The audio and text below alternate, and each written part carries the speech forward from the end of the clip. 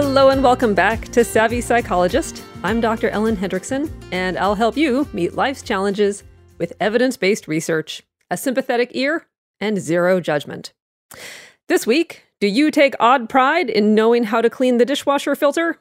Do you tell your friends in a conspiratorial whisper about the miracle of compound interest? Does going to bed at 9:30 give you a high? If so, congrats. You are adulting. Adulting, which the Oxford English Dictionary shortlisted for Word of the Year in 2016, along with alt-right, hygge, woke, and post-truth, is behaving in a manner consistent with responsible adulthood. And this can be little things like cleaning snow off your windshield with an actual snow brush rather than your flailing late-to-work arms. Or it could be making a dentist appointment without your mother reminding you.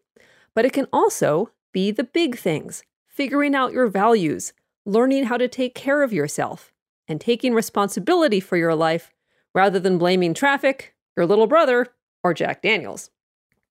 Now, much of adulting consists of working against human nature. We humans tend to focus on whatever shiny thing is directly in front of us.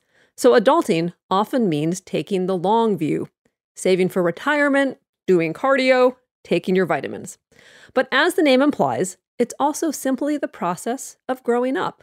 Adulting occurs as you trade dependence for independence and self-centeredness for community. And over the years, out of all the college seniors I've worked with in treatment, 100% have freaked out about graduation in one way or another. It is normal. So for example, one woman obsessively read personal finance books to cope with her anxiety about supporting herself. Another, after triumphantly turning in her thesis, fell into a deep slump. And another questioned the decades that lay before him, not in a suicidal way, but a more existential way. He wondered, what's the point of the next 60 years? Now, while I can't help you with the meaning of life, with graduation right around the corner, we can cover 5 secrets of adulting that college seniors and adults I've worked with over the years have found most helpful in a time of transition. And if you're already a full-fledged adult, well, whether you're 1 day or 50 years past graduation, all of us can benefit from the wisdom of those who tossed their mortarboards before us. So therefore, this week, here are 5 big jewels in the crown of adulting wisdom. And this week, we'll count them down backwards from 5 to number 1. So adulting tip number 5 is to question your self-imposed deadlines. Many a college senior has sat in my office and announced a deadline for life. Sometimes the deadline is a way to test the waters, such as, I'm going to work for a year and then decide about grad school. Or sometimes it's a way to keep an eye on the prize, like, if I haven't made money from comedy by the time I'm 23, I'm going to get a real job. But more often, the deadlines cause more distress than success, like, I have to have a job lined up before I graduate. Or, I have to meet my life partner in college. These deadlines are driven by uncertainty and anxiety rather than curiosity or chasing a dream. So consider this. A deadline to reach a milestone or make a big decision should make your life better. It should make you feel motivated, not trapped. It should help keep you focused, not freak you out. And this applies at any age, such as, I want to crank out 2 kids before I'm 35. Or, I want to make partner before 40. Or, I want to be a millionaire before I retire. Now, if those goals put wind beneath your wings, fly high, my friend. But if they make you want to crawl into a hole, consider keeping the goal, but trashing the deadline. Whether it's a job after graduation, your first dollar from your own business, or someone you can unironically call snookums, decouple oppressive deadlines from the goal and feel yourself able to breathe again. Adulting tip number 4 is be willing to feel negative emotions. Negative emotion gets a bad rap. Increasingly, it's seen as a sign of things gone wrong. And I've said this before, but it bears repeating. One of the few negative side effects of the happiness movement is a creeping unwillingness to feel bad, especially the negative emotions of sadness, frustration, anxiety, shame, and doubt. So, push back against the belief that you should only feel happy and confident. Feeling lousy sometimes is normal and healthy. And any transition or new venture will trigger a range of emotions. In the case of graduation, you may be proud of your accomplishments, but also sad the 4 years are ending, anxious about the uncertainty of the future, or frustrated you can't make your dreams come true right away.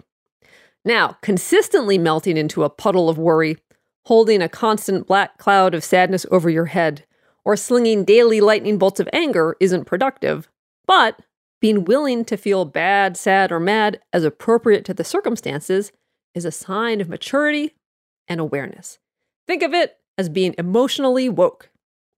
What's more, a study in the Personality and Social Psychology Bulletin found that a willingness to express negative emotion went along with having more and closer friends. Why? Well, negative emotion allows people to see you as an approachable human rather than a walled-off superhuman. So go ahead and say you feel nervous rather than pretending you have it all together. Take that slump in stride and let your frustration light a fire under you. When it comes to everyday emotions, even when you feel bad, it's all good. Back with tips 3 through 1 after the break. Support for today's show comes from new Cloud Control Cat Litter by Arm & Hammer. I have had many cats in my life over many years, and I love how they always seem to know exactly when you need a cuddle, how awesomely undignified they are when they encounter catnip, and how they remind you that it's always a good idea to lie in the sun and take a nap. But you know what I don't love is cleaning out the litter box, and that's why Arm & Hammer created new Cloud Control Litter. With Arm & Hammer's Cloud Control Litter, there is no dirty cloud when you scoop. It is 100% dust-free, has no heavy perfumes, and helps reduce airborne dander caused by scooping. So now, what happens in the litter box stays in the litter box. New Cloud Control Cat Litter by Arm & Hammer. More power to you. Talkspace is therapy for how we live today. Mobile, affordable, and available whenever you need it. Just answer a few questions about what you're looking for in a therapist, and Talkspace will match you with one of over 4,000 licensed therapists that same day. And with Talkspace, you never have to wait a week to share what's on your mind. You can send your therapist unlimited messages, and you'll hear back daily, 5 days a week. And it's all for a fraction of the price of traditional therapy. I like that Talkspace makes therapy more accessible. There is no waiting room, no travel, no asking your boss for time off every week, no fighting with your insurance company, and no back and forth scheduling. Just find a quiet room and start a chat with Talkspace. So join more than 1 million users who feel happier with Talkspace.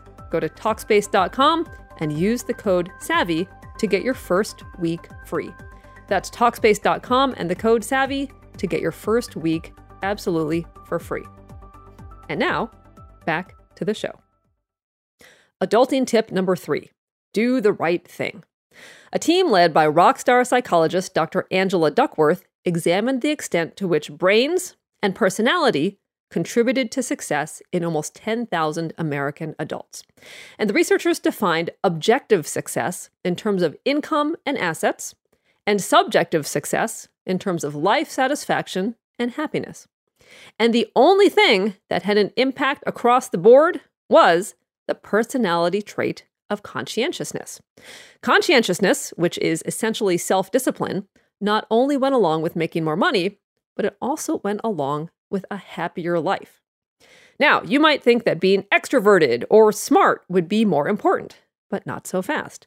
While extroverts were measurably happier, there was no association with income. And while cognitive ability hung together with income and assets, it had no association with a happy life. Now, it is true that conscientiousness is a trait. We have a lot or a little of it baked into us at birth. But all is not lost for the scattered and easily distracted among us, because conscientiousness can also be practiced as a skill. We can all get better at showing up on time, persevering through challenges, and being responsible. The very definition of adulting. Adulting tip number 2 is clarify your values. Now, part of adulting is setting goals, but it's arguably more important to figure out your values. So think of it this way. Goals are what you want to achieve. These can often be checked off on a list. Get your degree, buy a house, sip a Mai Tai in Tahiti someday. Goals are the destination. But values are the road. Values guide how you get to your destination, how you treat people, how you conduct yourself, how you choose your priorities. In other words, goals are what, but values are how. So one way to start clarifying your values is to notice what annoys you. If you get outraged when your dining companion forgoes a doggy bag, you probably value limiting waste. If your blood pressure goes up when your friend flakes on plans, you probably value dependability. If you tear your hair out when people use apostrophes to make words plural, you likely value following the rules. And, according to an actual study in PLOS One, are probably a conscientious introvert. Now, in addition to noticing what annoys you, a more pleasant way to put your finger on your values is to notice what inspires you. Who do you respect? Who are your role models? What is it about Michelle Obama or Elon Musk or Paul Farmer that you admire? Paying attention to your outrage and your inspiration helps you reflect on what's important to you, which in turn can inform your decisions as you figure out not only what, but who you want to be as you grow up. And finally, adulting tip number 1. Remember, it's okay not to have everything figured out. Whether fortunately or unfortunately, from the dorm room to the boardroom to the situation room, we're all winging it. The realization that you have to make it up as you go along can be paralyzing, but it can also be freeing. Consider this. Uncertainty drives anxiety. And graduation is the time of life with the greatest uncertainty. What will my career be? Will I find a partner? When? Who? Where will I live? Which of my friendships will survive the transition? And this uncertainty leaves us with 2 options. We can either increase our certainty, or we can get better at accepting uncertainty. And adulting requires both. To illustrate, a study out of Korea University found that 21st century skills like flexibility and persistence were vital in facing difficult career decisions, but they were turbocharged when combined with, you guessed it, a high tolerance for uncertainty. So, you can work to increase certainty, sign a lease, land a job, go on a second and third and 20th date, but you can also work to be okay with uncertainty. It's totally normal not to have it all figured out, whether you're 18, 22, or several decades beyond. So no matter where you are in this journey of adulting, remember, you may not know where you're going, but you're on the right path. So question your self-imposed deadlines, practice conscientiousness, clarify your values, and know it is perfectly okay to feel bad or uncertain. And if you really want to adult like a boss, you could even make that dentist appointment. Savvy Psychologist is audio engineered by Steve Rickyberg and edited by Beata Santora. As always, Savvy Psychologist is strictly for informational purposes and doesn't substitute for mental health care from a licensed professional. If Savvy Psychologist has been helpful to you, do me a favor and review the podcast wherever you like to listen. Write a comment if you feel like it, or just leave a star rating if you don't. It takes a few seconds, and it's the 21st century version of word-of-mouth recommendation. It helps new listeners know what to expect and helps me keep the show going and growing. So thank you so much for listening and reviewing, and I will see you next week for a happier, healthier mind.